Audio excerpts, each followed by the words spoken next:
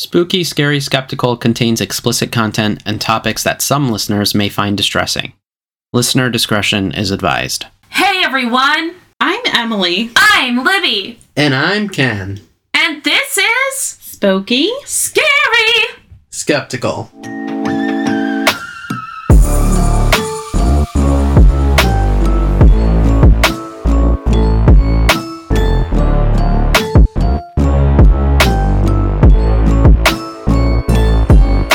Did I sound like a children's show host? It was And terrifying. this is Spooky, Scary, Skeptical. Hoo-hoo! I don't know. Okay. Guys, I have to tell you, okay, we have so much to talk about, I'm sure, but this needs to be said before we even do anything, talk about anything, because I just need to get it out on the world. I'm in a weird mood. I have spent so much fucking time on this subject, and it's going to be a part 1 and a part 2 in this episode. It is fucking rough, okay? And I need some good in my life, so... Let's get it out We're in there. a weird mood. Can't wait. You guys can't judge me for it, and you guys will understand why Will we? as we go. But how are you guys doing for now? Delightful. Are you prepared for today's episode? No. I don't think I'm ever prepared for your episodes. Thank you. True. Thank you so much. You guys. Speaking of Libby, first of all, how are you? Pretty good. Thank That's not you. what you wanted. You wanted to dive into the Libbyism. I do. Oh my gosh, we're starting so early. We are jumping. Listen, I'm in charge of this list, so I get to make the rules. We're jumping the line to one that was recently said that I freaking love. No, it's order. You gotta go in order. You're not gonna remember which ones you've already said or not. But I'm going in order. I literally. Oh, you moved it up in order? Fine. Oh, did you reorganize the list? Maybe. Oh, that's that's okay. fine. That's If it- okay. As long as it's in order. Excellent. And you don't, like, jump ahead Yeah. and then we have to... No. read it. I put it up here. Oh, So we're okay, at the top and I put it up. okay. Okay, yeah, okay. Because we have to. Because it was I really don't- funny. I don't know what it is. Is it, you said I said it recently? Mm-hmm. No clue. Okay. You're going to remember it instantly. Ken's line was actually the kicker. So, Libby describes the type of bodies of water we all are. And she said Ken is like a still lake in the morning. She said I was a lagoon. And Libby thinks that she's an ocean, beautiful but tumultuous. Ken, I know exactly what I you're said. like a kiddie pool if someone dropped a large rock in it. It was very amusing. Ouch. I am an ocean. Specific, at least. Specific. Very specific ocean. With a kiddie pool in the ocean. Yes. I'm a kiddie pool in the ocean, floating in the ocean. And the rock is your Wilson. Wilson! Yes. Shut up, Spalding. It was very funny. I love this. Yeah, and I stand by what I said. I stand by what I said. Wrong! Yep. No, I second it. No, I was describing, I don't remember why it came up, but I was describing how chill their energies are because Ken's got a very peaceful, calm, level-headed energy. Emily's got a very compassionate, easy, but also I would like to say, ooh, it's haunted. I would like to say, stick around for the end of this episode because there's some really fun bloopers at the end because Ken had to get up and walk away. No, what I was saying was Emily is like a blue lagoon because she is compassionate and has a very calm, That is so nice of you to say. easygoing energy, and Ken is also level-headed and very calm. I, on the other... Talk about Other me in a blue lagoon. All of you guys rock, okay? That's my point! That's And so nice. I am like the ocean. I am dangerous. Tumultuous. Feisty. Ocean's kind of weird, too, so, you know. The ocean is weird, like me. Weird. Can you imagine Is the it depths? as weird as a kiddie pool? With In a the rock thrown in the middle of it? No, I'm a kiddie pool floating. I'm floating in a kiddie pool in the middle of the ocean. Oh, it's such a good No, you description. can't be floating in a kiddie pool. You are the kiddie pool. In That's the the whole ocean? point, is you're the body of water. In the ocean? Why? I want to be in the ocean. You want to be in the ocean? I am part ocean. I don't see it. Bees in the trap. Bees, Do you know bees that in the trap. By Nicki Minaj? Stay tuned Bitches for the say- end of our episode to hear what the fuck Emily's talking about. But now it's going to be stuck in my head this whole episode. So Samuel L. Jackson, there's a clip of him singing it. Who's that? You know who Samuel L. Do you know what I always think of about Samuel L. Jackson? I always think of Ted 2 when her name is Sam L. Jackson. Yeah. Remember? And they were like, oh, she looks like Gollum. Amanda Seyfried. Samuel L. Jackson, the face of Capital One. He was also the head guy on... He's lying. He knows who Samuel Jackson... What? Done. No. More moving I love how your lead was Capital One, though. Yeah, well, yeah. What is that movie? Like any of the movies from Marvel, like every Marvel movie ever. He's pretty good in those. Because Capital One, I think of Jennifer Gardner. Oh, I think of Taylor Swift. Okay. Remember the episode of them all in the elevator? It's all the different versions of her. No. Oh, it's cute. I don't know. Anyway, no, we'll find out at the end. Okay. You'll get to know you more have about the it. same face when you're lying to me as when you're not lying to me. You have an excellent poker face. Like they look the same. Tell me a fact. Tell me a fact or a lie, and I'll just. 2 truths and a lie, Ken. Ready, set, go. Ooh, go. Okay, well, there's a lot of preparation that goes into these. All right, you can do it at the end, but I'll be. No, because I need some focus. Okay. Help if you have background music. Bitches ain't shit, and they ain't saying nothing. Stop singing this song. It's gonna be stuck in my head. 100 motherfuckers can't tell me nothing. I'm gonna tell you something. Let me tell you. In the truck. I'm done. You're done singing it. You're done. You're done. Fine. I've heard what I needed to hear. Seen what I needed to see. He's cooking up a good one. I'm trying to think. Truths are sometimes harder. Sometimes the truth is stranger than fiction. Ooh, just close your eyes and have her guess what your color your eyeballs are. She has no clue. I know Ken's. You remember that one time? I know. You remember that one What time? are they, Emmy? Brown. That's because she just looked. No, I did know they were brown. Do you remember that one time? No. You thought my eyes were green? Listen, Ipsy wanted to know, and I was rushed, and I had to pick a color. You could have looked at any picture of me ever! To be fair, sometimes they do have a greenish tint. Nope. They're like blue Look up there. or gray. Look up there. The only acceptable thing look I will green. say other than blue is gray. They look greenish right now. They're not green. Ken, do my eyes look green? No. All right, ready? Ready, Emily? Yes. And Emily? Libby, you can't look at Libby, because I know Libby's Okay, I'm covering my face. Okay. When I was younger, I almost lost my finger.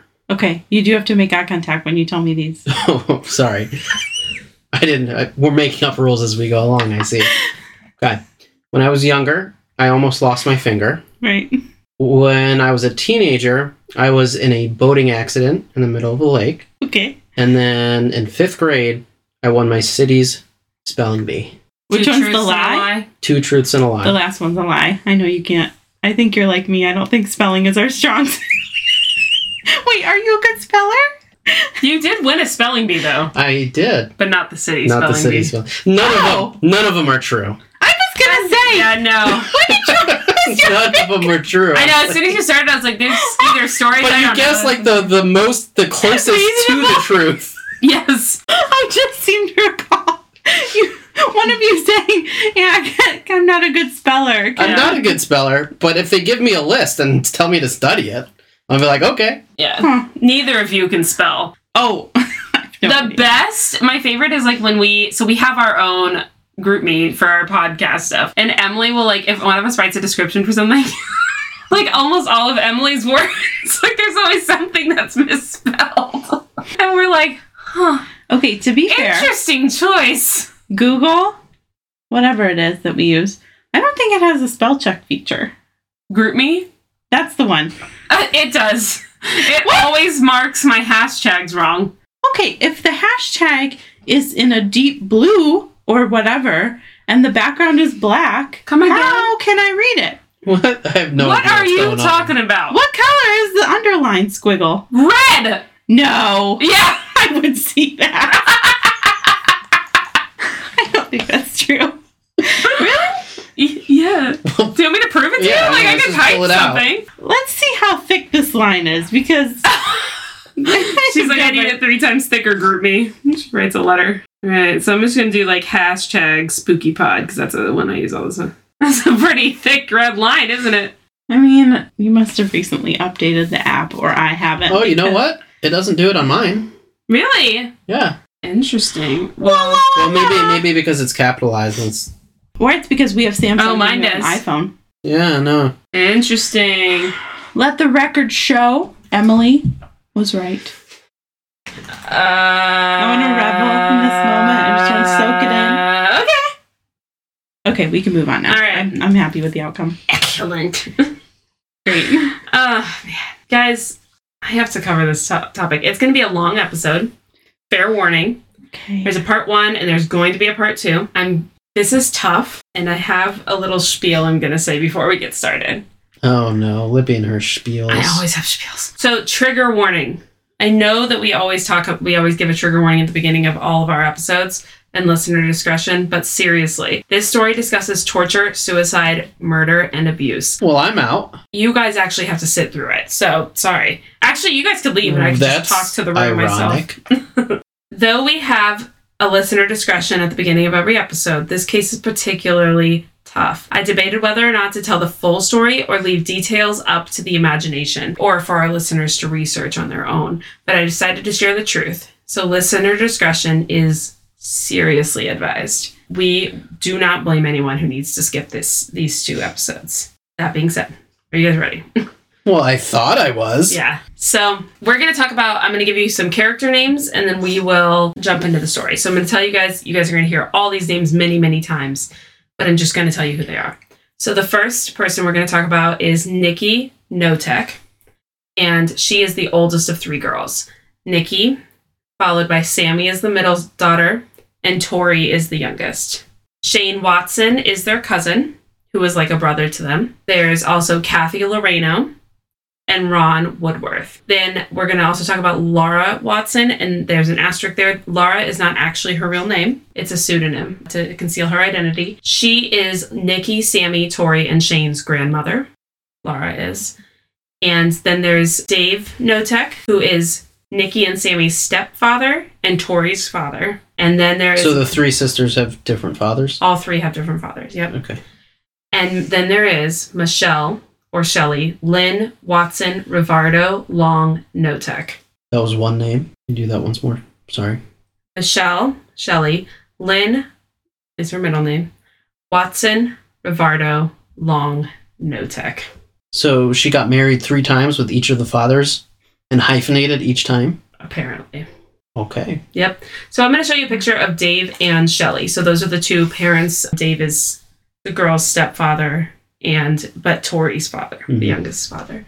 So here is Shelly and Dave. They look very normal. Yes. He looks fishy. Okay.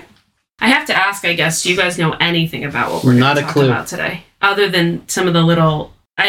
you guys both, I'll admit to the crew too. Usually I don't tell them anything about the stories that I cover, but I've definitely revealed a few items to you guys because it's been a really tough case. And I had to get it out of my system sometimes. So I told you guys each a little bits. But now I'm going to show you a picture of Shane, Nikki, Sammy, and Tori. So Shane's the cousin? Shane is but he's like a brother. Okay. You'll understand. So Shane is on the left holding Tori. Then this is Nikki and this is Sammy. Very normal looking. Yes. Those picture frames are definitely like of the time. Yes. All those. Yeah. Oh, yeah. Very normal looking. Yep. Mm-hmm. So we're going to first start with Shelly, their mother. And we're going to talk about Shelly's childhood. Laura Watson, the pseudonym that I mentioned at the beginning, the grandmother, married Les Watson, who is 10 years older than her. Though when they first started dating and early in the marriage, he said he was only 4 years older than her. And they got married in 1960. He was lying on his Tinder profile before it was cool. Yeah. He said he was 6'3" and he was 5'9". Unbeknownst to Laura, until after the marriage, Les already had 3 children. Oh, I thought you were going to say 3 wives. I did too. One other wife, yes, 3 children. So the 3 children were Shelly, Chuck, and Paul Watson. From his first wife, Sharon Watson, who could not raise the children and was a depressive alcoholic. Laura agreed to take the children in. Shelly was 6, born in 1954, followed by Chuck, who was 3, and Paul, who was an infant, but Paul ended up staying with Sharon. Okay. Chuck never spoke a word, and if he started to, Shelly spoke for him. She had complete control over the boy. In 1967, so 7 years later, Shelly was a teenager. She was about 13, and a homicide detective contacted the Watsons to let them know that Sharon had been murdered and was beaten to death, and someone needed to come pick up her youngest son, Paul, who was now 7. Damn. Les did not want his son due to perceived behavioral issues, but Laura insisted.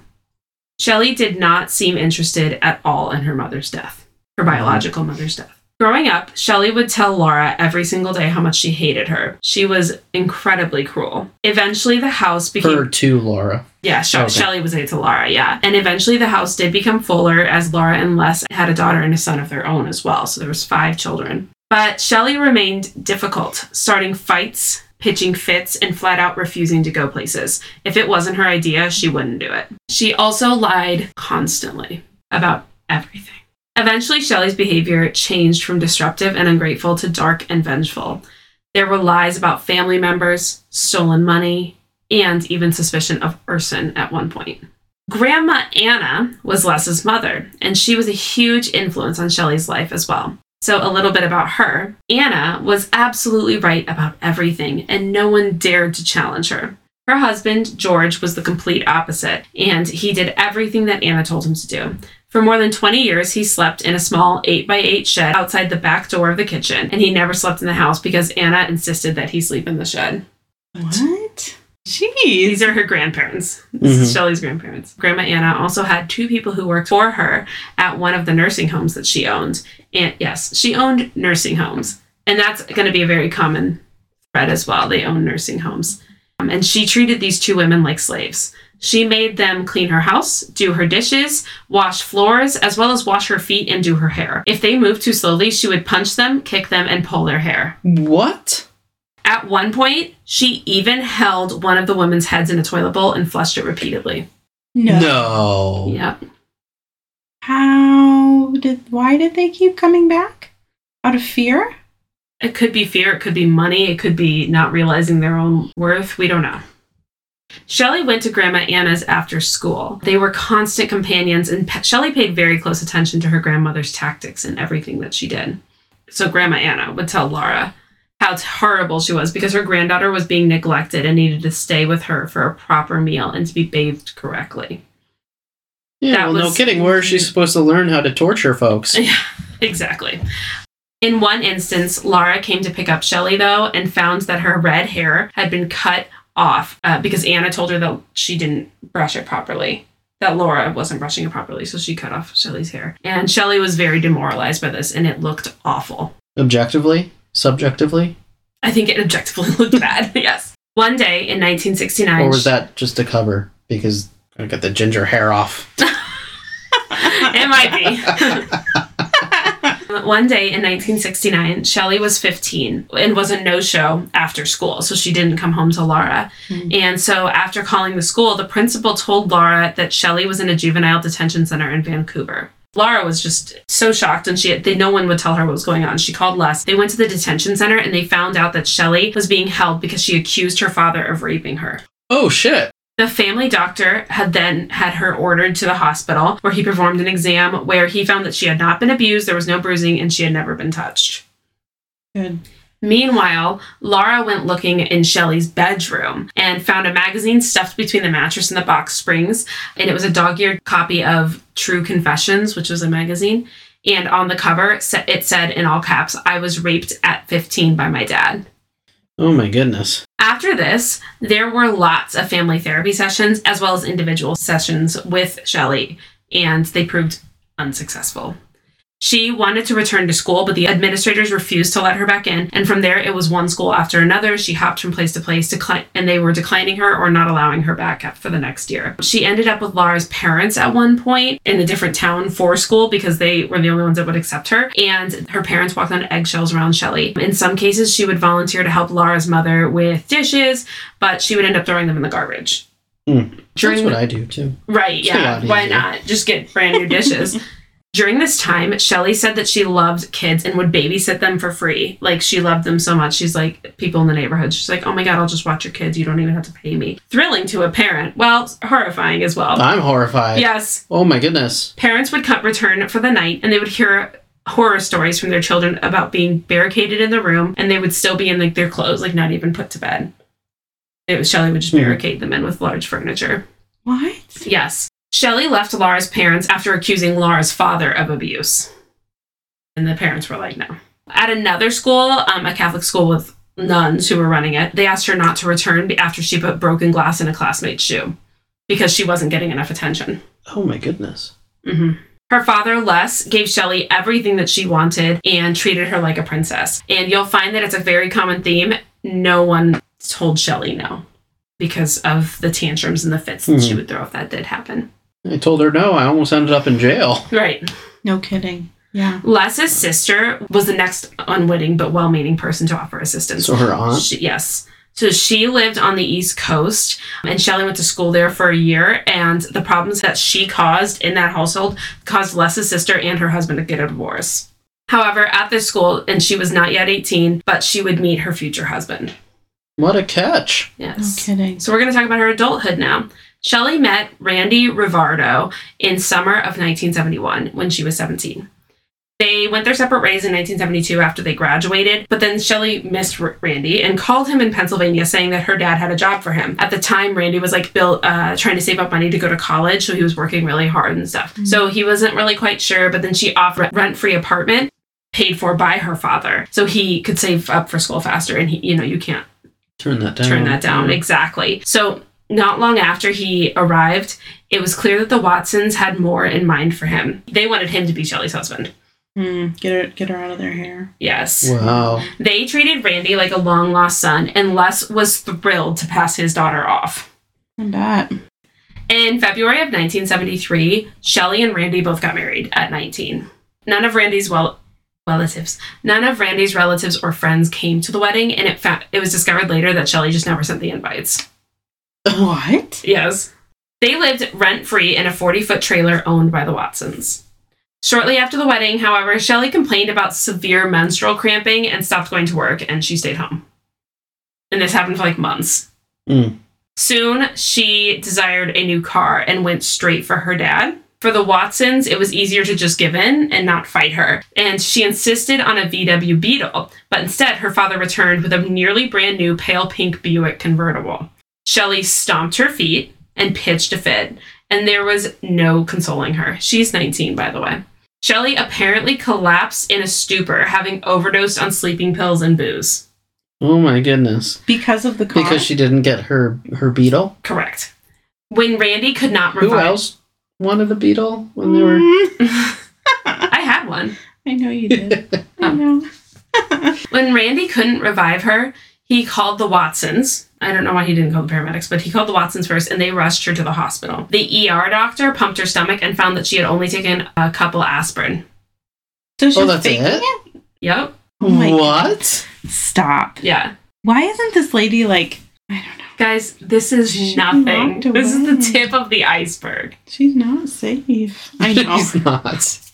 Not long after, Randy started attending classes at a local college. And one day, he returned to the trailer, and it was in complete shambles, and his wife had a bloody face. So he... What is going on? Now, I don't know if, someone came in and did it to her, or she just did it to herself. I don't know what to think. I assume she did it to herself. Right. Unless she pissed off the wrong person. I could see either one. Yeah. Shelly told him that a man came in and attacked her and raped her. No. Instantly, no, you did it yourself. The man also took Randy's rifle, her husband's rifle, and ran outside and buried it. What? When the sheriff arrived and listened to Shelly's report, he found that the wounds were self-inflicted and there had been no intruder. He told Randy and Les that he would not file charges against Shelly. But the instant that the sheriff left, she went back to her story and told the men that the sheriff forced her to recant the story. She told the men that it was dangerous to live in the trailer park and she needed to live in a house in town. Oh my goodness. Oh my God. In typical Shelly fashion, she also left plenty of unpaid bills around town, the gas station, the grocer, bouncing check after check. Shelly announced, however, that she was pregnant the summer of 1974. So they got married in 73. Yes, she was. And so she was 20 years old. Randy's family was thrilled, and they announced a trip to come visit them and bring along baby gifts. I'm shocked since they weren't invited to the wedding. Yeah. Well, they love Randy. They didn't, Randy didn't realize the invitations hadn't been sent. And it was a long drive. It's Pennsylvania to Washington. So they're like, oh, it's the old days. It's 70s, So Shelly told Randy that she did not want his family to come, but he brushed her off. So she sequestered herself in her room and didn't come out once during the entire time they were there. That's insane. The gifts they brought also started to go missing, and they couldn't find them anywhere. They're buried with the gun. Randy also sampled homemade candy that his grandfather had sent as a gift, and it's candy that his grandfather had made 100 times. It seemed like it was like a very Italian family, so it was like, yes, that kind of, like homemade treat that they, it's part of the family. It's been in there for generations. But when he took a bite of the candy, it tasted like of nothing but salt. And he called his grandpa and was like, buddy, like, I think you got a batch wrong, whatever. And no one else from that batch had that problem. Like all his friends and like all the other family didn't. Yes. So when it was discovered, however, once they left, that Randy's sister had left some clothing behind, Shelly offered to mail it back to them. The package arrived in perfect condition. I'm waiting for the next shoe to drop. Though the contents had been shredded, and she had no idea how that could have happened. As if someone took scissors to them. What? Yes. This is too wild. Dude, I fucking know. And it's in the source notes as well, but I read this book. It's If You Tell. We're actually going to read out of the book. It's going to be a fun little excursion for everyone. But it is horrifying, the shit that I learned. It's insane. Very well written book. 10 out of 10 recommend. Thank you to my dental hygienist who recommended it to me. Oh, that's where I go for my book recommendations too. Me too, actually, it turns out. Yes. So she's pregnant at 20. And then Nikki was born in February of 1975. Shelly decided that it would be best if Nikki stayed at her parents' house in Vancouver. Laura thought that it would only be for a few days, but it turned out to be a 3-month stay before Randy put his foot down and made them return home. So all 3 of them were staying with their parents, or just the baby? The baby, all 3. Okay. Oh, okay. And Randy was like, dude, we're not staying with your parents. So Laura drove to see the baby every day because she didn't trust Shelly. Trouble in the marriage escalated when Shelly locked Randy out of the house at night. Whatever money he brought home, Shelly would spend. Randy would later say that Shelly was only nice when others were around. And Randy slept in his car, and when she complained that paychecks weren't being handed over on Fridays directly to her, she called her father, who made sure that they went straight into her hands. Because he was still working for the father? Right. Oh my goodness. Randy could not take it anymore. Rightfully so. He left Shelly as fast as he could, and despite a small 2-week reunion, he filed for divorce. So like there was after he left, there was 2 weeks of reconciliation, and then they got divorced. Shelly retaliated by buying everything in sight, putting him further into debt. Randy sent her an income tax refund check that needed to be countersigned so that he could start paying back debt collectors, but she double-crossed him and had another man forge his signature. She cashed the money and kept it for herself. Oh my. Then Shelly dropped out of sight. She stopped being a mother and left Nikki with a family member, and then later with Laura.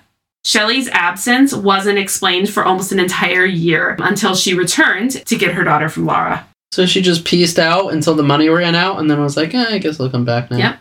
In 1978, Nikki was 3, and Shelly told Nikki that her dad had abandoned them, and her paternal grandparents did not love her. So Randy's parents, goodness. yeah, who had given her gifts and stuff. Many years later, Nikki would find a cache of letters from her dad and his side of the family, and discovered that her father's family had sent birthday and Christmas presents that her mother would cut tags off of and put her own name on. Oh. I know. God, she's sick. This is nothing, guys. Laura and Les were worried about Nikki, and when they went to the apartment to visit, they met Danny Long. Okay, wait. So isn't Les her father? Mm-hmm. Okay. Shelly's father. Okay. Mm-hmm. Okay. So he was the one that Randy was working for. Mm-hmm. But he was still, during that time, funneling the paychecks back to Shelly? Before they got divorced. Right, but still, yeah. He kind of knows the deal. Why would he help facilitate? Because no one argues with Shelly. Okay. You have said that. Yes. So they met Danny Long. Shelly and Nikki weren't there, but the Watsons did find a box full of stolen things, plus a full set of keys to their home, their cars, and the cabin that they owned. Keys that had been missing from Laura's purse for several weeks. Soon enough, Shelly had a second baby on the way, after moving into the house in Battleground that Grandma Anna had left her favorite grandchild. Danny Long and Shelly got married in June of 1978 when she was just 24 years old, and Shelly gave birth to her second daughter in August of 1978, Samantha, who would be named Sammy. Danny was good to the girls, but pushed back on Shelly more than she was used to. The two of them fought constantly, hard and physically. Dishes shattered, there was yelling, running out the door. One time Laura visited and there were holes punched in the wall. Their relationship was short-lived and the divorce came 5 years after. Shelly phoned her dad asking for money for the divorce and Les questioned none of it. From there, whenever Shelly got a new boyfriend, she instructed Nikki to call him dad. That's weird. When Nikki went to school, she would simply enroll her under new man's surname.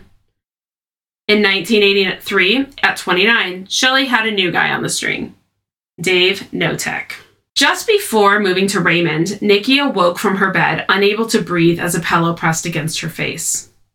She screamed for her mother, and suddenly Shelly appeared. Nikki cried, saying that someone had put a pillow on her face, but her mother had insisted it was just a dream. It was fucking her. The encounter stayed with Nikki because of the speed at which her mother responded and the look on her face, which was interested. Oh my God. So then, Dave fell hard and fast for Shelly, as well as the girls. He loved the girls. They moved to Raymond with Dave. And as the couple grew closer, Shelly told him about a doctor's appointment, and she had bigger problems, telling him that she had cancer and likely would not live past 30. She's a trustworthy source. So. The four of them moved to a red house on Fowler Street, and they married in December of 1987. One of the witnesses at the wedding was Shelly's best friend, Kathy Loreno. So that was one of the mentioned people at the beginning, too. Kathy and Ron are her friends. Mm-hmm. Okay. Mm-hmm. And the picture you showed us was Shelly and Dave. Yes, okay. Yep. Dave clearly struggled to function in this marriage with Shelly. Nikki would later recall a time that when she went out on the porch to find Dave with a shotgun in the suicide position. Oh, fuck. The first time things got really bad was after Dave had a few drinks at a Christmas party, and Shelly was angry as all get out. She pushed him and screamed so much that he ended up going to his parents and spending the night there. But she did everything she could to separate Dave from his family, and she did a pretty good job at it. Years later, the house on Fowler Street burned to the ground, and they moved to a big rental home at Old Willapa, and that is where the trouble began. Began? No kidding. Began. And this is literally... I think we're knee deep in it. No, you're maybe ankle deep. Ankle. You guys can tell me when you get to the shoulders. Let me know when you're drowning. In the Willapa home, things went south very, very quickly. Anything could be a weapon, a spatula, a fishing pole, an electric cord, all of which Shelly would use on the girls if they had done something wrong. The act of beating her children seemed to fuel and excite her. Quote-unquote discipline came almost nightly. Nikki and Sammy would be asleep upstairs, and their mother would do stealth attacks, which seemed to be a favorite of hers throughout these stories. Stealth attack? All I can picture is her hiding in the top corner like Spider-Man, just waiting to drop down. Yes, I wish that were the case. It's not. Her daughters would learn to wear extra clothes to bed in the event that their mother dragged them out into the yard in the middle of winter. Beatings nearly always ended bloody.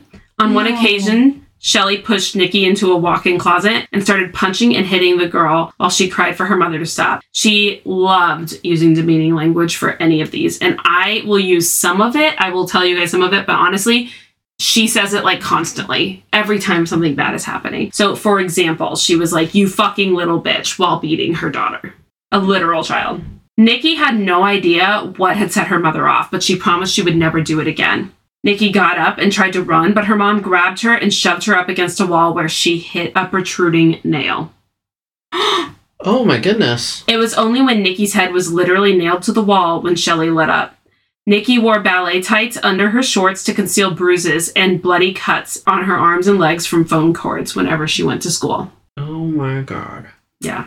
Nikki told no one what was happening to her. Not all abuse was physical with Shelly. She loved mind games, too. Shelly locked Nikki in her room for a week before Christmas, telling her that she was worthless and would amount to nothing. Some things Shelly did were routine, however. For Christmas, their presents were taken back from the kids within days.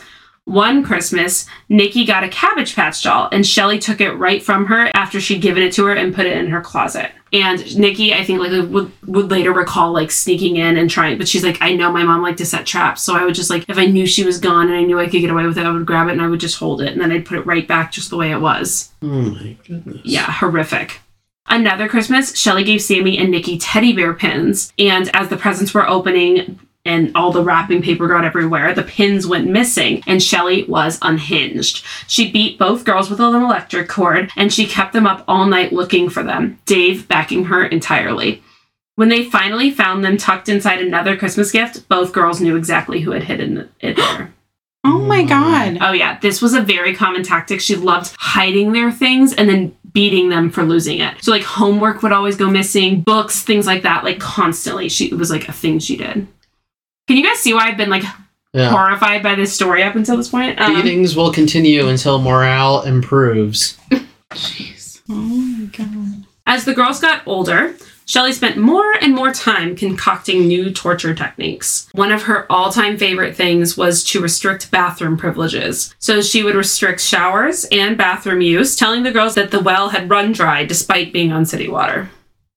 Whenever Shelly left the girls alone, they'd hurry into the bathroom and shower as quickly as they could, while Sammy would dry the floor and shower walls and the faucet.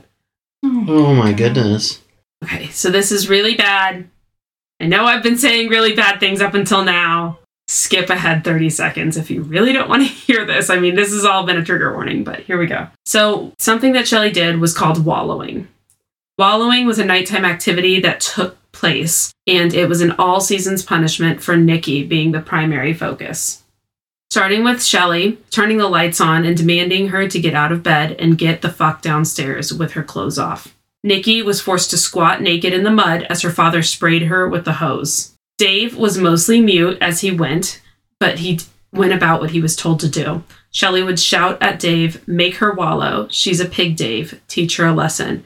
To which Dave would respond, "Wallow, Nikki." What? On one occasion, she tried to lift herself, and Nikki's fingertips felt like frozen shards of ice because it was the middle of winter.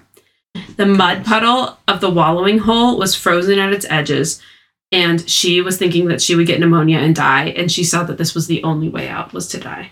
These poor kids. Oh my God. Welcome back. That was really bad. So Sammy was very aware that Nikki's punishments were so much worse, and the same transgressions that she committed would only merit a ripping strip of the belt or a hard slap on the back of the hand. She was never forced to wallow. And that would be a theme throughout the rest of their lives, really. Sammy was the golden child. Not that Sammy wasn't ever punished, and not that Sammy was not ever abused or tortured. It's just, she knew that Nikki was getting it worse than her. Do they know why? I don't think that there's any logic in a woman like Shelly. So, yeah. One night after quote-unquote wallowing, Shelly dragged Nikki up to the bathroom, beating her the entire time. She switched on the hot water and filled the tub. Not the cold tap, just the hot. And she said, "You're a pig, clean up and go to bed." Without knowing why, Nikki's position in the family had plunged downwards. Sammy learned to be accommodating and to not push too hard and to get out of a punishment. But Nikki didn't quite get that, or she refused to, which I totally get. Like if I were Nikki, I wouldn't want to put up, you want to stand up for yourself. I get that. But I'm not someone who could be complacent, and to avoid it. Like that's just not my personality. But it's all about how they learn to survive. Mm-hmm. Sammy would later recall a time when Nikki was literally lashed with a whip. Shelly loved to play favorites, and most of the time it was Sammy. At one point, Shelly told Sammy that her name was actually Sammy Jo, and they just hadn't called her that up until this point. Sammy later wondered if it was... What a random fact. Oh. Sammy later wondered if her mother had done it to hide her from her biological father, who was looking for his daughter at the time. Oh. Mm-hmm. Good Lord. Since there were no locks on the doorknobs, Shelly would lodge a butter knife into the door frame to keep her daughters in their rooms. Nikki was kept in her room. You couldn't do that? Apparently. I don't know. Whoa. Nikki was kept in her room for an entire summer.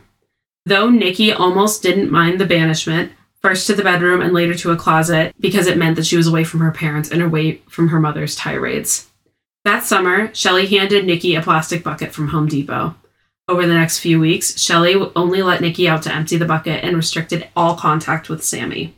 What the fuck? Only a few times that summer was Sammy allowed to go into the room and retrieve Nikki's bucket. However, Nikki reflected on that time and she saw the silver lining and the bright side. Being banished to the closet where her mother stored a collection of books, and that is where she would escape through the books throughout the summer. And she learned to love reading, which... Oh my fucked up. goodness. I don't know how these girls, I mean, you guys are going to learn very quickly. They are the strongest people I've ever read about. Like, I don't know how she could even think of that as, you know, I mean, I know you have to look at the lights in your childhood when, you know, you went through the, but it's like, oh my God, honey. I'm going to give him a hug. Nikki was obviously eventually let out, but not long after, Shelly started right up again with her tirades. Shelly shoved Nikki through a plate glass kitchen door. When she saw blood, she dropped the belt she was carrying and went to help her daughter. First, she said, "Look what you made me do." Then her mood changed again, almost like a switch had flipped, and she was like, "Oh, I'm sorry." Sammy helped Shelly and Nikki into the bathroom where Shelly ran a warm bath, not a scalding one. And the water ran red. Shelly was actually kind to Nikki right after the incident and took her to dinner and even to a stylist to get her hair done. She wasn't... Well, she really injured her. Well, yeah. It's just weird that she actually cares. This was a very common tactic. She would, like, beat and, like, whatever, and then she'd, like, be like, "Oh, honey, you know it's for your own good," like, you know, whatever, and just, like, be really loving. And that kind of is why we'll talk about it towards the end of this series as well, but it's a really common tactic for abusers so that they have those, like, this is your mother, right? So they're holding on to anything that they think that their mom could be in those loving moments, and that's what they're holding on to, hoping that that is going to be the person that they get all the time, and that's just not the case, and it's not fair. Well, and with that, I mean, if she was that injured, she literally could have, like, told someone and been like, "Here's the exactly proof." And if she was so injured that she literally would have had the proof and she could have showed someone. Exactly. And that was a big thing with Shelly. She was always scared of being found out. Like, if she's like, "Oh, what if someone saw like that?" You know? And she was not averse to taking the girls to doctors, but she often took matters into her own hands. So Shelly did not go to the doctor for this. Dave would later recall at one point where his wife literally performed surgery to remove a large cyst from his back. What? Yeah. Like, she did shit on her own. No, thank you. Yeah. No. Despite the abuse... No. Yeah, it's gross. Absolutely not. Yeah. You wouldn't chisel away at Libby's back over here? Absolutely not. Get a little ball of puss. No, that's when you take the shop vac. And... Ew!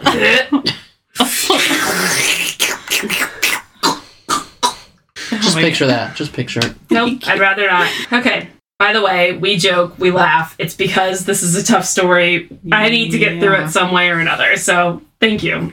Despite the abuse in the household, Laura, their grandmother, never heard a bad word from her granddaughters. She did stay at the house on one occasion, however, and it was like a warm summer night, and went to go open the windows, and she found that the windows were nailed shut. But the girls couldn't recall any reason why that might be. They just said Shelly could be weird. They didn't tell her? No. Again, that'll be a very common theme as well. Yeah, she could have helped. So, she would have helped. Yeah. Yeah. I wonder if it was out of fear for them or out of fear of what Shelly would do to their grandma, too. A little bit of all of it, honestly, too. And they also felt later, like, I'm sure at this time as well, there was a loyalty to their mom, right? So they're like, you know, we love her. Like, you know, I don't want to get her in trouble. Like, we love her. You know, she's my mom. And that's a very common thing with abusers, right? Sure. They don't know that you don't have to love them. Yeah. So at the beginning of this episode, I talked to you guys about Shane, who is their cousin. So this is a picture of Shane Watson, and I'm going to introduce who he is, a little bit about him. Okie dokie. Yep. So Shane was actually Shelly's nephew, and he was born back in 1975. He was Paul's son, the youngest brother, the baby, and his father had been in and out of prison. Shane had nowhere else to go when he arrived in Raymond in 1988 at age 13. So that's the picture I showed you guys. When he arrived, Nikki was 14 and Sammy was 10. And how old was Shelly then? Or not Shelly, sorry, Nikki. Nikki was 14 and Sammy was 10. Okay. Sorry, I was thinking Shane when you said 14. Oh, no, he was 13. Yeah, sorry. Yeah, that's good. Nikki and Shane were very close and confidants and relied on each other since they were so close in age. He quickly became more like a brother than a cousin in the household. Shelly bought him new clothes for school and made him a new bedroom in the basement with new bedding and helped him to feel at home. Shane started calling Shelly and Dave mom and dad very quickly. Soon after he arrived, Shelly put him to work with a chore list that never seemed to shrink. Shane was scared of Shelly, who definitely started to fixate on him. She gave him a heap of demands and chores to do around the house and the yard, and if they weren't done right, he paid the price. Items started to disappear. His pillow, his blanket, his bed, and soon he was forced to sleep on the floor. Shelly took away his every other week shower privileges and gave him only one set of clothes to wear to school. Soon after Shane's arrival, Laura came to visit and found that her grandson was sleeping on a mattress on a concrete floor. Shelly gave the vague excuse that she had just been too busy to get him a proper bed. And later, Laura would learn that she actually did give him a bed. And she always wondered if she hadn't raised a fuss, if that ever would have happened. Nikki knew that her mother was not normal. She would later recount, I think as a kid, I depended on her being my mom. I don't think I ever thought I had any other options but to live with her. As an adult, I kick myself for not doing something to help myself back then. My mother could show affection and say kind words when she wanted to. She would abuse me, then the very next day hug me or tell me how I was her baby and she loved me, blah blah. I think it worked like any abusive relationship. A person feels trapped, nowhere to go. They are abused, and then the abuser reins them back in with kindness, and the person being abused settles, not quite thinking about the next time they are beat, etc. Just relieved the abuse is over for now. My mother was a ticking time bomb. I never knew she would go off. Everything could be great for a few days, then boom. I loved my mother because I didn't know I had a choice. I had to love her. that last bit I underlined twice. I think it needs to be reiterated. These kids, and it makes sense with any abusive relationship, especially with a parent and child. A parent's always supposed to love you, always supposed to care for you. Mm-hmm. They do not know that you don't have... Emily's going to cry. This is going to make me cry. This is so sad. Yeah. This is hideous. They don't abuse children especially. Not that any abuse isn't, the same circumstance, but children especially do not know that they do not have to love their abuser. Yeah. Their parent. They don't know any different. Yeah, that's all they know. Mm-hmm. So while she knew it wasn't normal, she's like, well, she was nice to me sometimes and whatnot. Emily's literally crying. So here we go. Yeah. Okay. Sometimes Shelly made her kids do embarrassing things, other times painful, and other times just flat out ridiculous. Shane was also brought in with Nikki and was beaten and made to wallow. Another time, she instructed Nikki and Shane to remove their clothes and instructed them to dance in the nude in the living room. Sometimes Dave would be there for the dancing, and he would sit and watch. Sammy came to see nudity as her mother's way of humiliating her victims and to keep them from running away. Forced nudity was one component of Shelly's demeaning methodology and a very common thing with her. Nudity became a real thing. Are you okay, Em? You are crying. Yeah, no. I am so sorry. They're just watery. That is so sad. It is. I knew so that sad. damn guy was weird. You said it, and you were right. They're two peas in a pod. Yeah, I don't know how he goes along with it. I just don't. I don't get it. In the middle of winter, Shelly grabbed the kids by the neck and made them undress, Nikki and Shane. They peeled off their clothes, thinking that they'd be forced to wallow together, but Dave wasn't home, and he was always the commander of the wallowing, standing in the dark, running the hose, and reinforcing everything Shelly requested. So instead, Nikki and Shane were told to go out to a post on the hill behind the house and sit with their backs to each other and stay there until she said they were done. It was completely dark when Shelly told Nikki and Shane to come inside. Just in the nude, just sitting out in the cold. It's terrible. Yeah. So now you said that was winter again, right? Yeah, in the winter, yeah. In the middle of winter. So now I'm going to introduce to you, I mentioned her earlier. She was at Dave and Shelly's wedding. Her friend, Kathy Loreno. So this is Kathy. Okay. Is this the one who found Dave with the shotgun? No, Nikki found her. The oldest daughter. Nikki, I thought was the second daughter. Oh, Nick. No, okay. You're good. You're good. Yeah, I should have really made a family tree. No. Nikki is the oldest daughter. Yep. Sammy's the middle. Yep. So, Kathy, after Shane came, her best friend Kathy arrived. Kathy first arrived on scene as a friend and then a babysitter. Sammy almost immediately took to Kathy, though Nikki and Shane could not stand her initially. The older teens did not need another mom or a person telling them what to do. For Christmas of 1988, Shelly was 34 and pregnant with her third child, and she announced that Kathy would be moving in.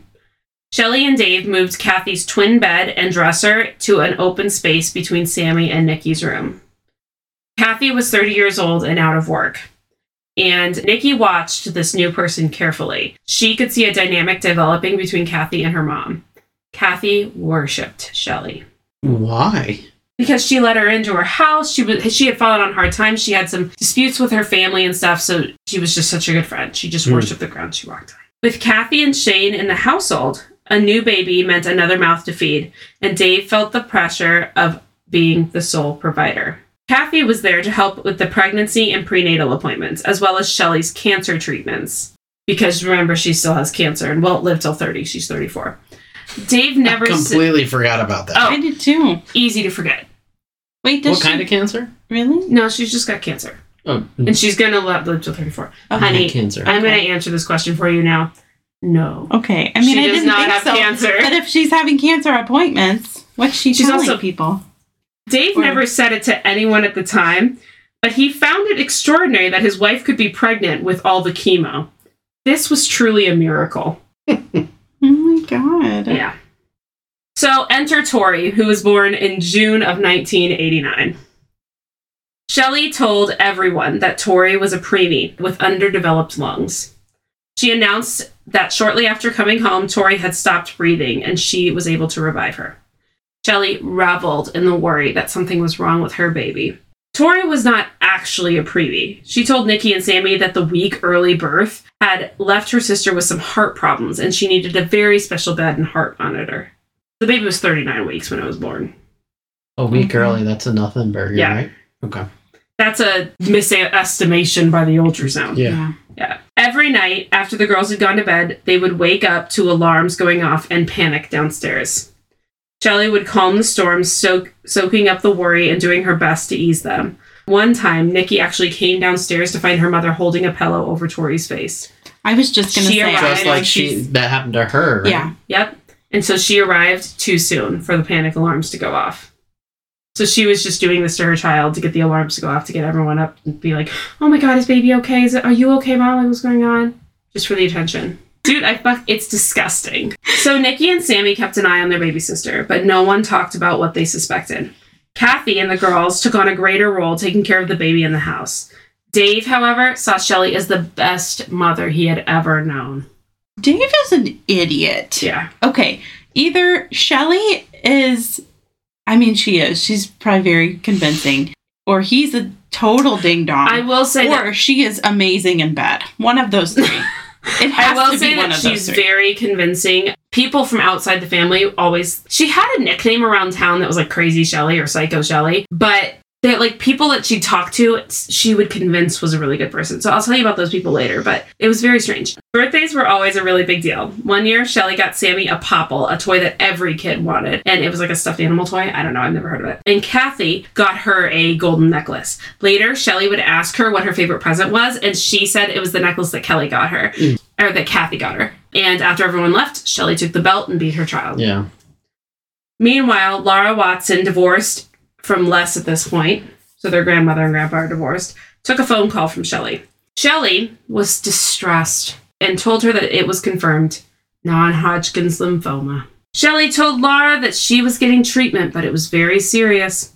She called a few days later saying the doctors actually got it wrong and it wasn't lymphoma. It was cancer of the pituitary gland. So it was not Hodgkin's lymphoma. It was not non-Hodgkin's. Ba-dum-bum. Laura had never heard of that before. So she said it was cancer of the pituitary gland. Pituitary gland. I'm going to get it out of this eventually. Laura had never heard of that before, and she wasn't sure how a mistake like that could have been made. She's worked in the medical field, and she asked doctors like around her, and they were like, never heard of it. Not sure. And she's like, also, I don't know how these cancer treatments are continuing. So she pushed back. And Laura offered to come to Raymond to help, but Shelly said that she already had a helper, and over the next few weeks, Kathy would take calls from Laura to let her know about Shelly's treatments. Shelly's cancer treatments were lasting for a very long time. Too long.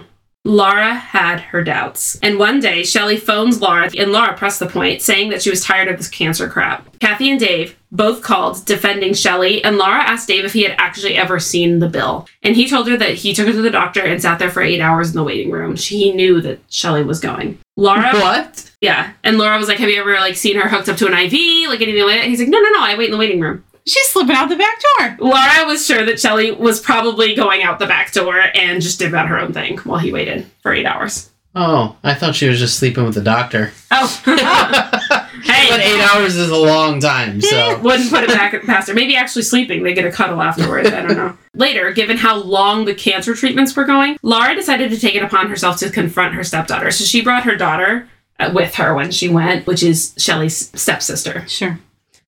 Or half-sister. Sorry, half-sister. It's less Yes. daughter, too. So yeah, when she showed up to confront Shelly, she was wearing white makeup and had shaved off all her eyebrows.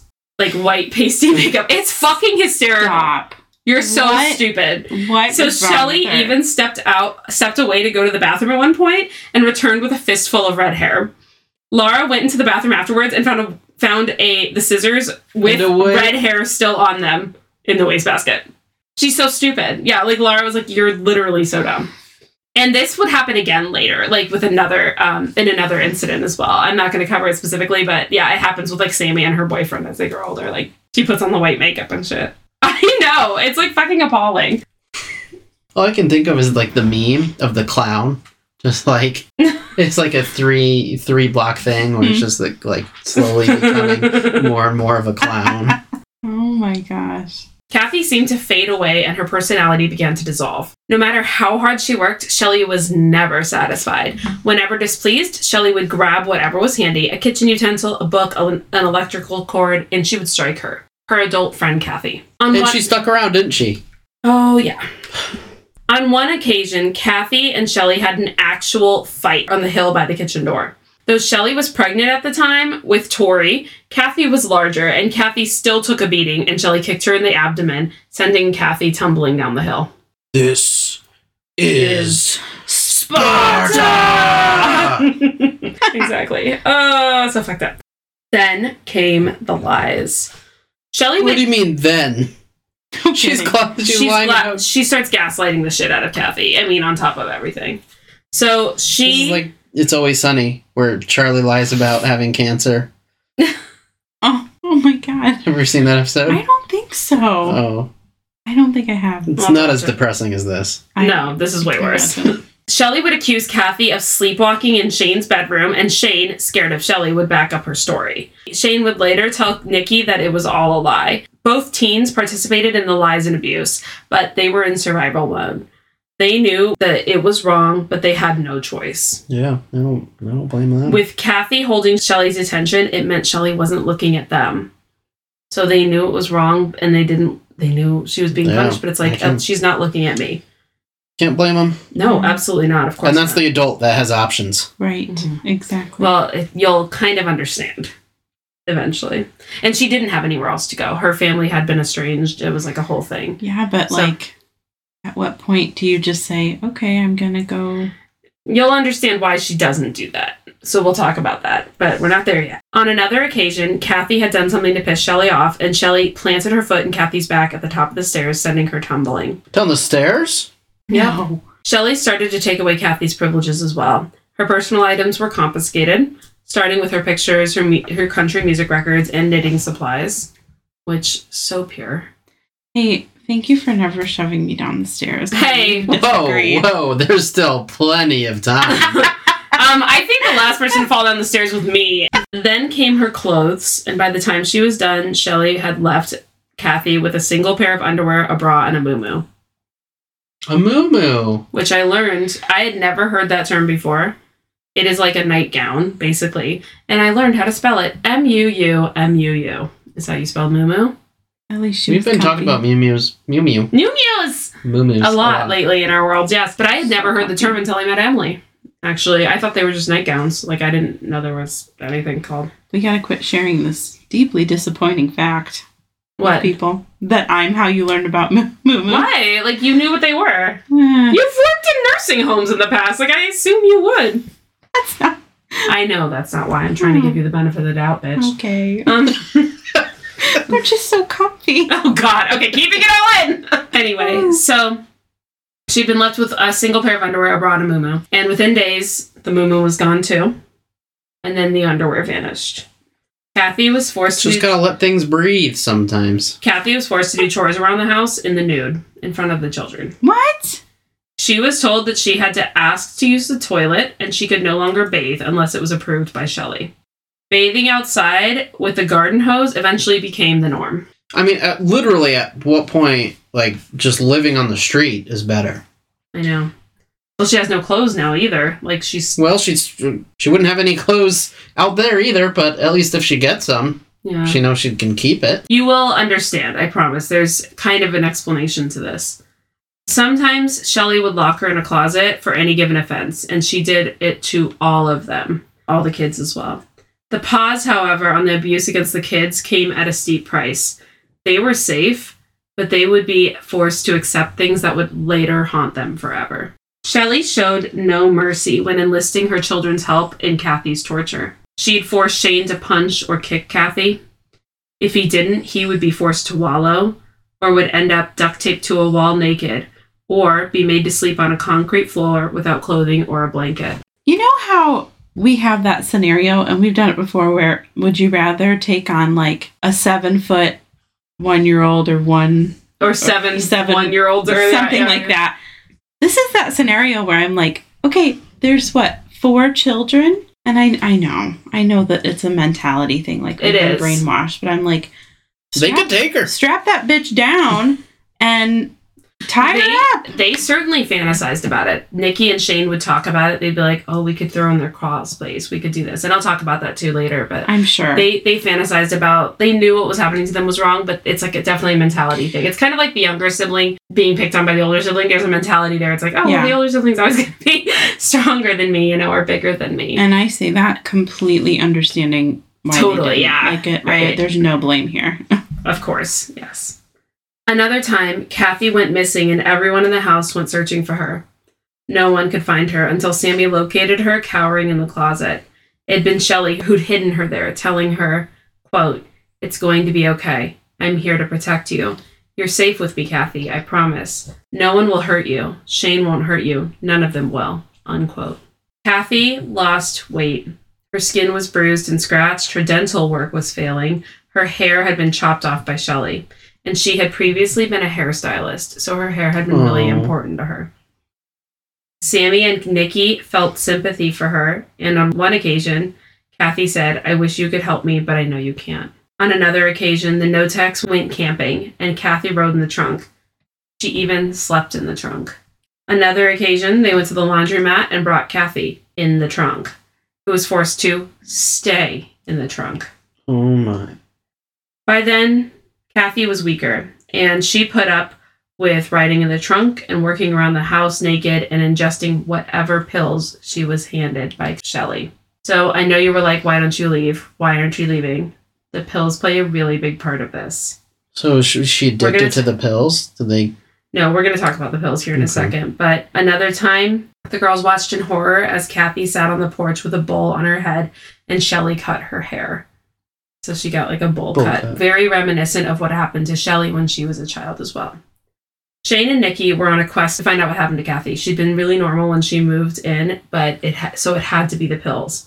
Shelly left for the day, and so Nikki and Shane went searching. Shelly kept an array of pill bottles on the top of her dresser and on the nightstand, including Nitro Quick, Atenolol, Altace, Paxil, Lorazepam, and Prozac. And so, for example, lorazepam is a treatment for seizure disorders, but it causes suicidal thoughts and paranoia, as well as impairing memory, judgment, and coordination. And a lot of these drugs had very similar nasty side effects. They also recognized the Prozac pills. Shane took one, and within 20 minutes, Nikki remembered him being looped. So he just took one to see what would happen. Shelly was clearly drugging Kathy, and it wouldn't be a wonder if she was also drugging Shane or any of the girls from time to time. Because she would often be like, "Oh, you don't have a headache? Or you have a headache? Oh, here, let me just take a pill." For example, one time Sammy had a headache and her mother gave her pills that were really funny looking and unfamiliar because she said she was out of Excedrin. And she took them, and the next thing she knew, she was on the porch on all fours, unable to lift her head. Oh my God. So I know you were like, why is she saying? Why? She was taking pills, not realizing what they were doing to her body. And it gets way worse. Even after, the pills, eventually it's not just the pills keeping her there. In another instance, Shelly went for the duct tape, determined to punish Shane for some undisclosed reason. No one knew what had actually happened, and no one could later recall what he'd done to earn this punishment. But she grabbed Icy Hot from the medicine cabinet. She made him undress, bound his ankles and wrists while the girls looked on. She put him in the corner and by the front door, and then applied Icy Hot to his penis while he yelped in pain. No. Oh my god. Yeah. Ow! Yeah. No. Yeah. No. Dude. No. Dude. So fucked. Another time, Ken's like, oh, like protecting himself right now. Another time, Shelly and Nikki left, leaving Sammy in charge of Shane. So she had made Shane strip down and duct taped his wrists and ankles and pushed him into the corner by the front door, as usual. As soon as they left, Sammy did what everyone did when Shelly left the house. She went to use the bathroom. Shelly never let her children use the toilet without permission or without the door being fully open. She would like to stand there and like vigil while she watched the kids use the bathroom like a science experiment. That's weird as fuck. Yep. Mm-hmm. Also, I want to say this. I don't want to be in the room while someone else is pooping. It smells bad. Maybe she likes it.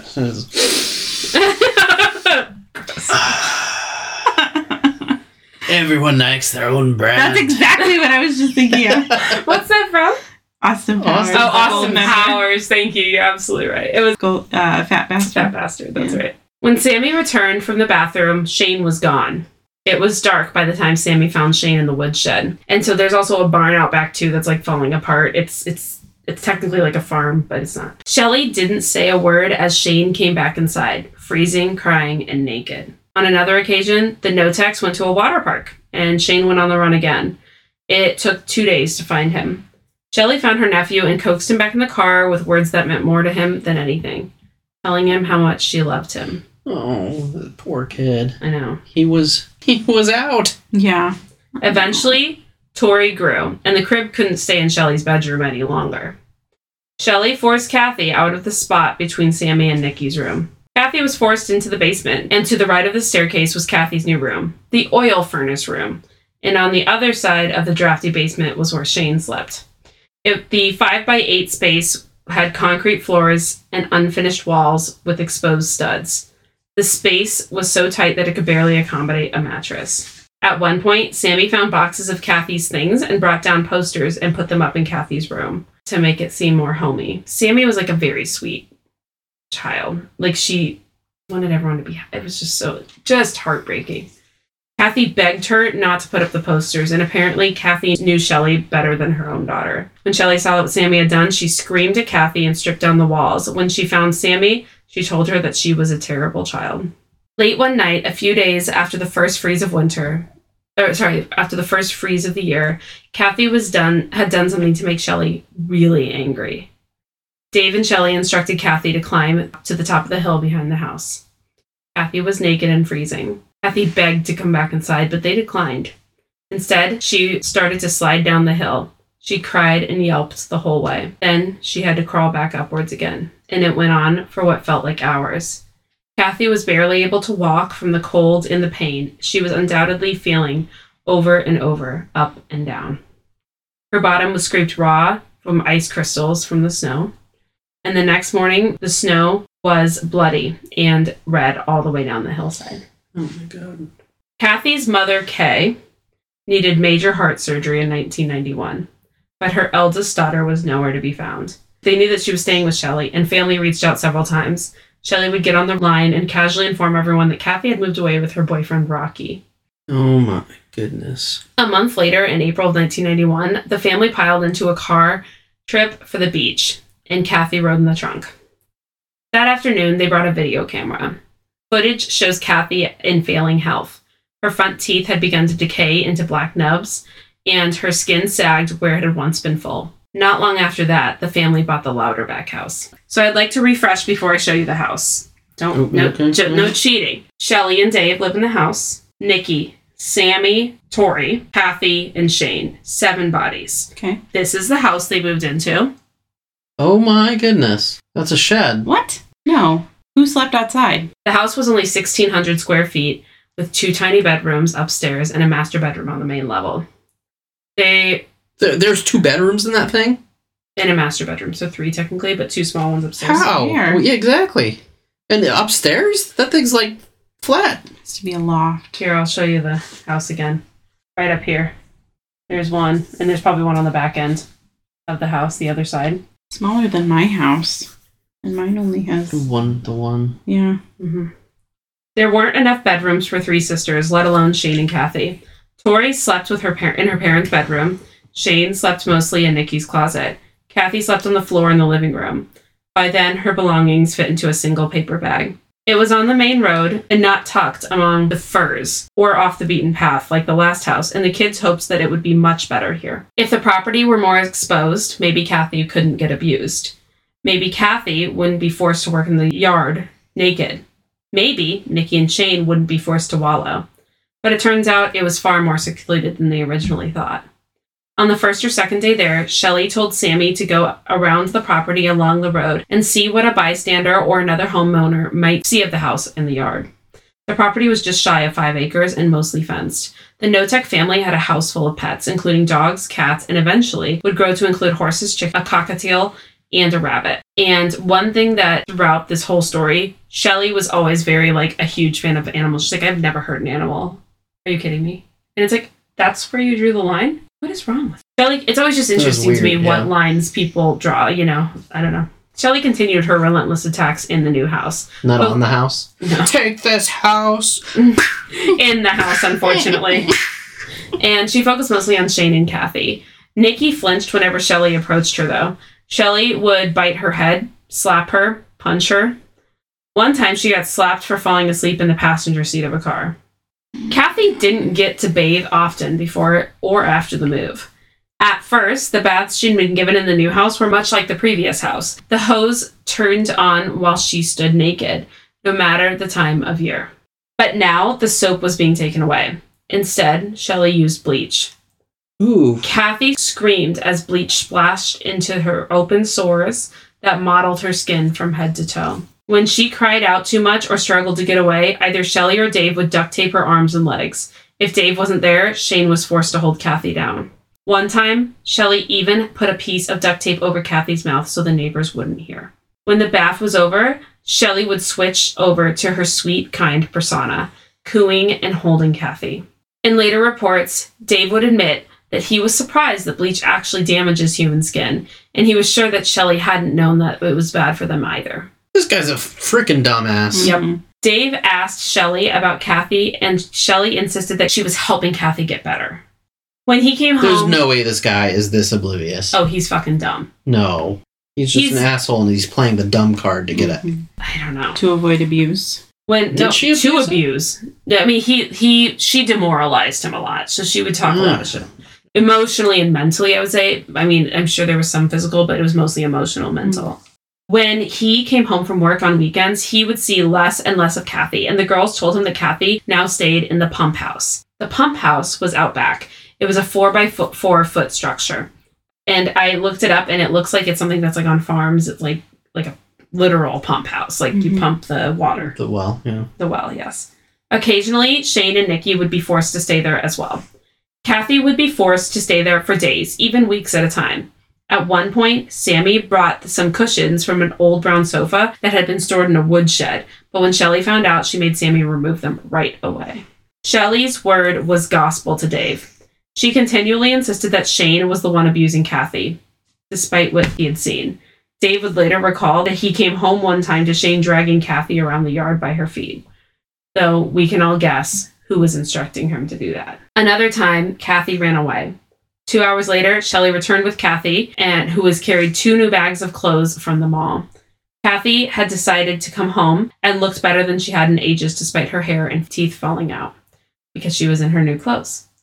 A few days later, after her return, Kathy were taken away. Kathy was out back in the pump house as punishment for running away, and the new clothes were never seen again. Kathy also tried to escape again and again, even trying to escape completely naked. And there was one circumstance where Sammy was getting on the bus for school, and the school bus driver, or another kid, was like, "Oh my god, I saw your mom running naked through through that yard." And they were like, and she's like, "Oh my god, no, that's not my mom." and was mortified. The bus driver saw it and everything. And she went home and she told Shelly, she's like, oh my God, the kids saw her like running around in the yard. And she's like, oh, have some friends come over. And they had a hot tub and she like brought him out to the hot tub and she's like, yeah, see here. And like she had burned like a hole by the hot tub saying like, yeah, there was a spark, I had to run out of the hot tub and, you probably saw me. Like, so she went into this elaborate lie. Oh my goodness. About this. Yes. And of course it was believed, though Sammy kind of knew better. On another occasion, Kathy had dissatisfied Shelly with her chores. Dave dragged a naked Kathy from the garden and onto a slab of concrete. He was wearing steel-toed boots and listening to his wife's instruction, kicked Kathy in the head. Oh my goodness. So this is where part 2 of that comes in. Of why she stayed. She had been drugged for a lot of it. Now she definitely had brain damage. Another time, Shelly pushed Kathy face down onto that concrete. Of course, Kathy was deteriorating and needed medical attention. When Shelly went to run errands at one point, she told Shane that he was in charge of Kathy and he needed to make sure that she didn't yell or cry out for anyone. Shane said, fuck this, and he planned to get Kathy out. Nikki knew that Kathy needed a doctor and she was getting weaker by the day. Her face was swollen, her last few teeth were going to fall out, and Shane removed the padlock and swung open the door. Kathy remained motionless. She was afraid of Shane, though she had no reason to be when Shelly was not around. Kathy started to cry, battered and pale and bleeding. Her hair was nearly gone, and she had a thin, tattered muumuu and nothing else. She refused to run. Shane was beside himself, not understanding why Kathy didn't run when the door was open. They were kids. They had nowhere else to go, but she was a grown-up. But she was too broken down at this point. Right. After this incident, Shelly was on the sofa when she looked over in the kitchen and saw a Tupperware container with feces on the floor. Shelly ran to the kitchen and grabbed an appliance cord and immediately lashed Kathy with the cord. She kept at it, pulling Kathy's hair to drag her about the kitchen like Kathy was a rag doll. The fact that Shelly had revoked Kathy's bathroom privileges made no difference. When Dave came home, she told him what had happened and told him that it was time to waterboard her. What? She instructed her husband to build a seesaw device with a wide plank, and Dave did it. He placed the bucket of water... And Dave was like, yeah, that makes sense. Yep. Dave placed a bucket of water at the end of the board, and Shelly made Nikki and Shane stand to watch. Shelly brought a naked Kathy from the pump house, Shelly helping her walk because Kathy was already struggling to move. Dave put her face down on the plywood, pinning her down with duct tape. He lowered her face into the bucket of water. Shelly told Nikki to watch the road from the front deck, and Nikki went there immediately, not wanting to watch what was happening. Shane was then directed to watch and make sure that the family across the road didn't hear Kathy's screams. Sammy was positioned in the yard to stand watch. They could all hear their mother laughing at Kathy. Later, Shelly would characterize the waterboarding incident as a shower or a bath. What the fuck? Yeah, and that only happened once, but it was horrific. Hey Dave, what'd you do this weekend? Yeah, just some waterboard. Built a waterboarding device for my wife. What? We're not done yet, guys, for part 1. I'm so sorry. This is a long one, but we're getting there. And part 2 is also a doozy. So, like I said, this is why there was a trigger warning. Aren't you guys happy you guys couldn't avoid the trigger warning? I still made you sit here and listen. This is tragic. How do you think I felt reading the book? I was sitting there and I was like... I couldn't have finished it. I told Ken several times, I was like, we need to put something funny on. This was really tough. So, okay, here we go. We're going to keep going. Kathy was also fed rotten food from the refrigerator, and it was blended up and put in a kitty cup. That was a very common thing. I'm going to cry again. Rotten food? Rotten food from the refrigerator. I thought you said that's unrealistic. What do you mean? Because isn't that how you debunked Ethan Winters? You're absolutely right. Good callback. Wow. Thank you. That was 5 months ago callback. Yeah. Yeah, it's true. So it was true. I should have waited until after this story and be like, oh, you know what triggered me? The rotten food. Rotten food. I would have had you longer. Yeah, maybe. On another occasion, Shelly handed a cup of salt to Kathy and made her eat the salt. Just plain salt. Plain salt. By that time, Kathy could hardly stand on her own. Dave, meanwhile, was working nearly constantly. He was sleeping in his truck and sometimes sneaking back into the office and sleeping on the floor of his work after everyone left. He thought Shelly was doing everything and was doing more than her fair share while she demeaned him as a lousy provider and a weak man. She didn't do shit. Yeah, correct. But he thought she was just doing the best. She was the best thing. She walked on water. No one seemed to notice what was going on at the farmhouse. Once, a neighbor called authorities complaining that horses were being neglected, but nothing was ever reported. Now, even as Kathy just sat wherever she was, her breathing was labored. She'd lost more than 100 pounds since she moved in. She hadn't been able to bathe in months or had indoor plumbing. Instead, she was hosed down with bleach straight from the bottle. However, as she got worse, there was one incident where they allowed her inside for a bath. She fell through the glass door, lacerating her abdomen and legs. After that, Kathy's health... Did she actually fall, or was she... No, she fell. They were like trying to help her in, and she had no muscle, no strength. After that, Kathy's health continued to deteriorate. Dave had been building an extension to the laundry room in the back of the house. Shelly set up a twin mattress with some pillows and blankets and let Kathy stay in her new bed. Sammy gave her one of Tori's toys, a small plastic telephone with 2 cords that snapped together. Kathy held the cords with bruised fingertips but couldn't manage to use the toy correctly, something a 3-year-old could do with no problem. And she couldn't figure out how to connect the pieces. By then, all the children knew that there was something wrong with Kathy's brain. Oh my goodness. One night, as Dave arrived home in July of 1994, he heard a sound coming from the laundry room, unlike any sound he'd ever heard. He walked in to find Kathy choking on her own vomit. She was struggling to breathe, mostly motionless, slumped over and emitting pitiful noises. Dave managed to get her on her side and started to clear the vomit out of her mouth. It wasn't working, and she had gone still. He started to perform CPR, but nothing helped. He would later say, I know I should have called 911, but with everything that had been going on, I didn't want the cops there. I didn't want Shell in trouble, or the kids to go through that trauma. I didn't want this to ruin their lives or our family. I just freaked out. I really did. I didn't know what to do.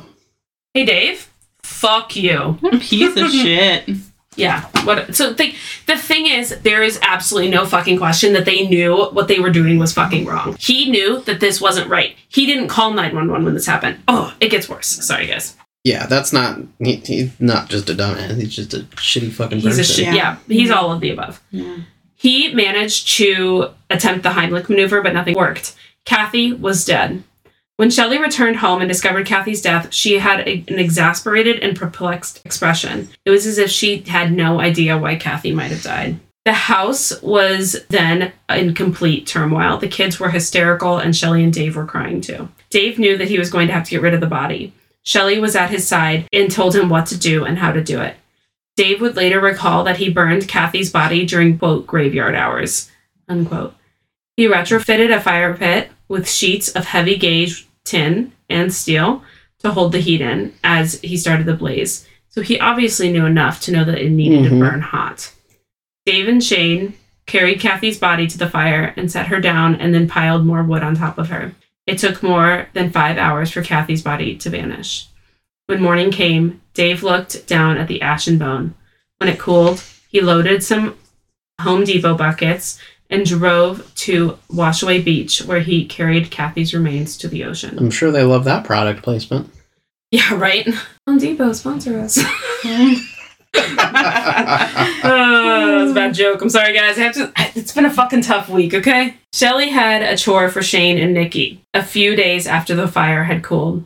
She led them outside and handed them another Home Depot bucket. She told them that their father had burned some insulation in the burn pile, and she needed them to pick up the bits and pieces and pick them up. So the bone, Shane found a lot of pieces and knew that they were fragments of bone. He found melted jewelry too, then gave the bucket to Shelly at the end of the day. She made Shane go back out to the burn pile again for the second and third time over the next few days. Shelly told the children that they would tell people that Kathy ran off with Rocky.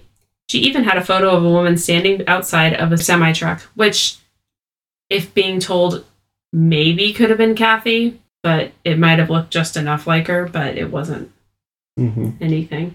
Shelly forced Nikki to forge letters with Kathy's signature to make the Rocky tale more convincing.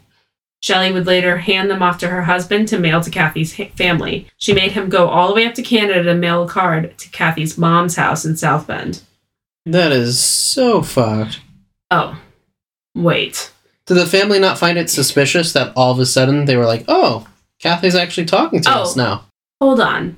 Even though she'd made Nikki forge them and Dave mail them, she changed her mind about Kathy's mom actually receiving the messages, and on one occasion instructed Dave to actually come back to South Bend and use the mailbox key that she'd taken from Kathy's belongings and steal the cards back from Kathy's mom before she read them. Oh my God. In case you guys were wondering, Dave fucking did it. Yeah. Okay. I just wasn't sure if you guys were like, maybe that was where I drew. No. That's just a felony, right? Yeah. Mail theft. When she got the card back, Shelly put it in a Ziploc bag and squirreled it away. Then came the threats. She told Shane if he told anyone, they would tell him that he was the one who did everything, who killed her. Honestly, like, prison sounds pretty good. Better than this. Yeah. Shelly did decide to gauge whether Kathy's family would actually, look for her, and she wanted to call them to see what her reaction is. Shelly said that Kay was abrupt and didn't want to speak to her daughter at all. So they had nothing to worry about. Kathy's family had disowned her, and they would be no threat. Oh my God. But Shelly's paranoia didn't stop there. She needed to make sure that none of the neighbors heard anything. She forced Nikki and Shane to spend an entire summer spying on the neighbors. Nikki spent an entire summer in the neighbor's crawl space against the garage, looking up between the slits of the floorboards to ensure that they didn't say anything. She was forced to tail the family to a grocery store, the post office, the welfare office. Shelly forced Shane to steal the neighbor's food at times and put pepper spray on the door handles. What does the pepper spray on the door handles do? Terrorize them. She's fucked up, dude. Again, I don't think there's logic behind this woman. Shane knew that it was only a matter of time. He had to tell someone or run away, and both options were on the table. Shane wanted Nikki to come with him, but she just couldn't. With Kathy gone, Shelly ramped up the punishments on her two eldest children. And she was certain of one thing. Shane was going to tell. On one occasion, Dave came home and Shelly was so angry she was shaking. She was holding up bloody underwear and said that she found them in the woodshed and Shane must have hidden them there. He was abusing Tori. Dave had to do something about him. Shane denied everything. He would never hurt Tori. But Dave beat him that night, and the next morning, Shane renewed his vow to run away. Suddenly, in February of 1995, a few weeks after Nikki's 20th birthday, Shane was gone. Their mother was misty-eyed as she showed the girls a birdhouse that Shane had left her. He left her a note, too, saying, "I love you, Mom." So did he actually leave? But Nikki knew Shane hated their mother. He would never have left her a gift. Shelly and the older girls got in the car and went on a brief excursion to look for Shane, but it was half-hearted. About a week later, Shelly took the family on a spur-of-the-moment vacation. She then told them that Shane had gone fishing on Kodiak Island. He called when they were away at school, and they just missed him. And she used that excuse often whenever she spoke with him. But Shane would never return to the Knotek home. And that is where we'll leave off for part 1 of Surviving Shelly Knotek. No! I need to know the rest of the story. You can wait till next week, baby. No! So did he actually leave? I don't know. We'll find out. You do know. I know you know. I do know. I know. Do you trust me not to look it up? Yeah. Awful.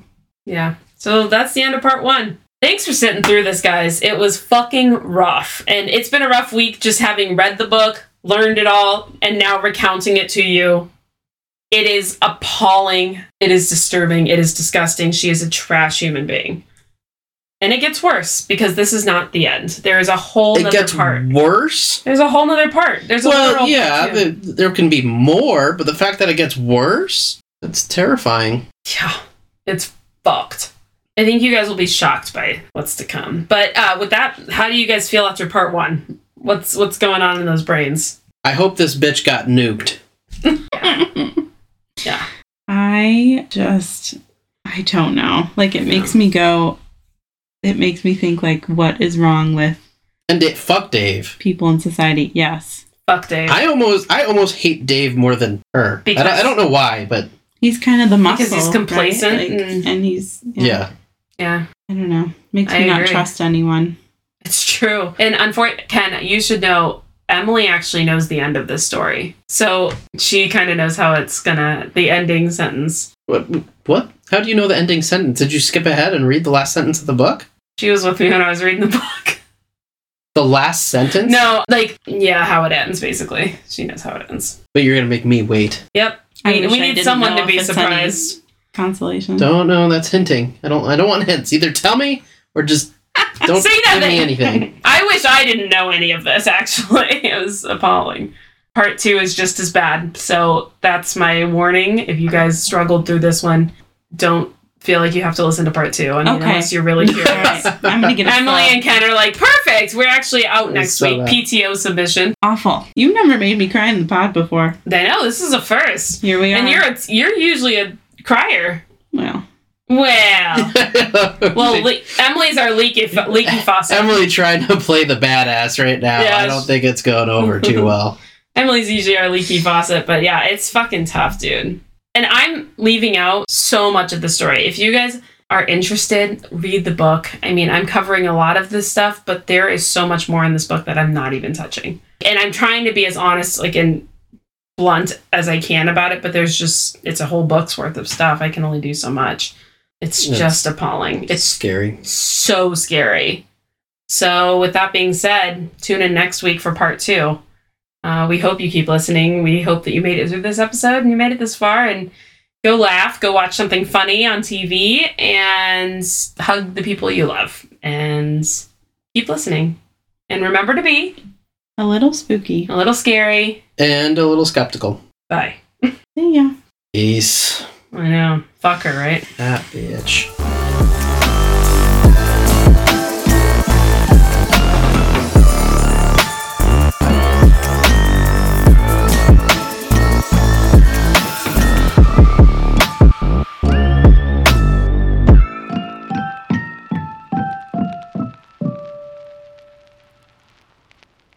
Hey everyone, thanks for tuning in. Our sources are linked in this episode's description. You can find us on Instagram at Spooky Scary Skeptical Podcast. Email us at spookyscaryskepticalpodcast@gmail.com. TikTok at Spooky Scary Skeptical Pod. And you can follow us on Patreon at Spooky Scary Skeptical Podcast. If you enjoyed today's episode, please leave us a 5-star review. It means so much to us. Love, a spooky girl, a scary girl, and a skeptical guy. Bitches ain't shit and they ain't saying nothing. 100 motherfuckers can't tell me nothing. I'll bees in the trap, bees in the trap. This is happening at the end of the episode. Bees in the trap. No, you can't. This shit is happening at the end of the episode. Yeah, we're cutting it and putting it at the end. It's all over my TikTok. I have never heard this sound in my life. First of all, it's Nicki Minaj. Second of all, it's Samuel L. Jackson in a pink wig, and he sings it backwards, and he goes, wait, how did I start? Bitches ain't shit, and they ain't saying nothing. 100 motherfuckers can't tell me nothing. Then he turns around with a pink wig. A bees in the trap. Bees in the trap. Bees. He's so serious, and the wig flips perfectly and cascades down his face. It's very amusing. Wow, that is not on my TikTok. We have different pages. Where's your phone? There was something the other day where I told you about something on my TikTok and you didn't have that sound. Do you remember what it was? Obviously not, because no. But do you have the Cat in the Hat guy on your Mike Myers? Mike Myers in the Cat in the Hat, and he goes something. He goes, oh. He's like, she was born with it, or yeah, honey, she was born with it, or something. Yes, that sounds on my TikTok. All over mine. Did you not like Cat in the Hat? No, I loved it. Stressed me out. Way too much happening. It was so funny. Way too much. Mike Myers is funny.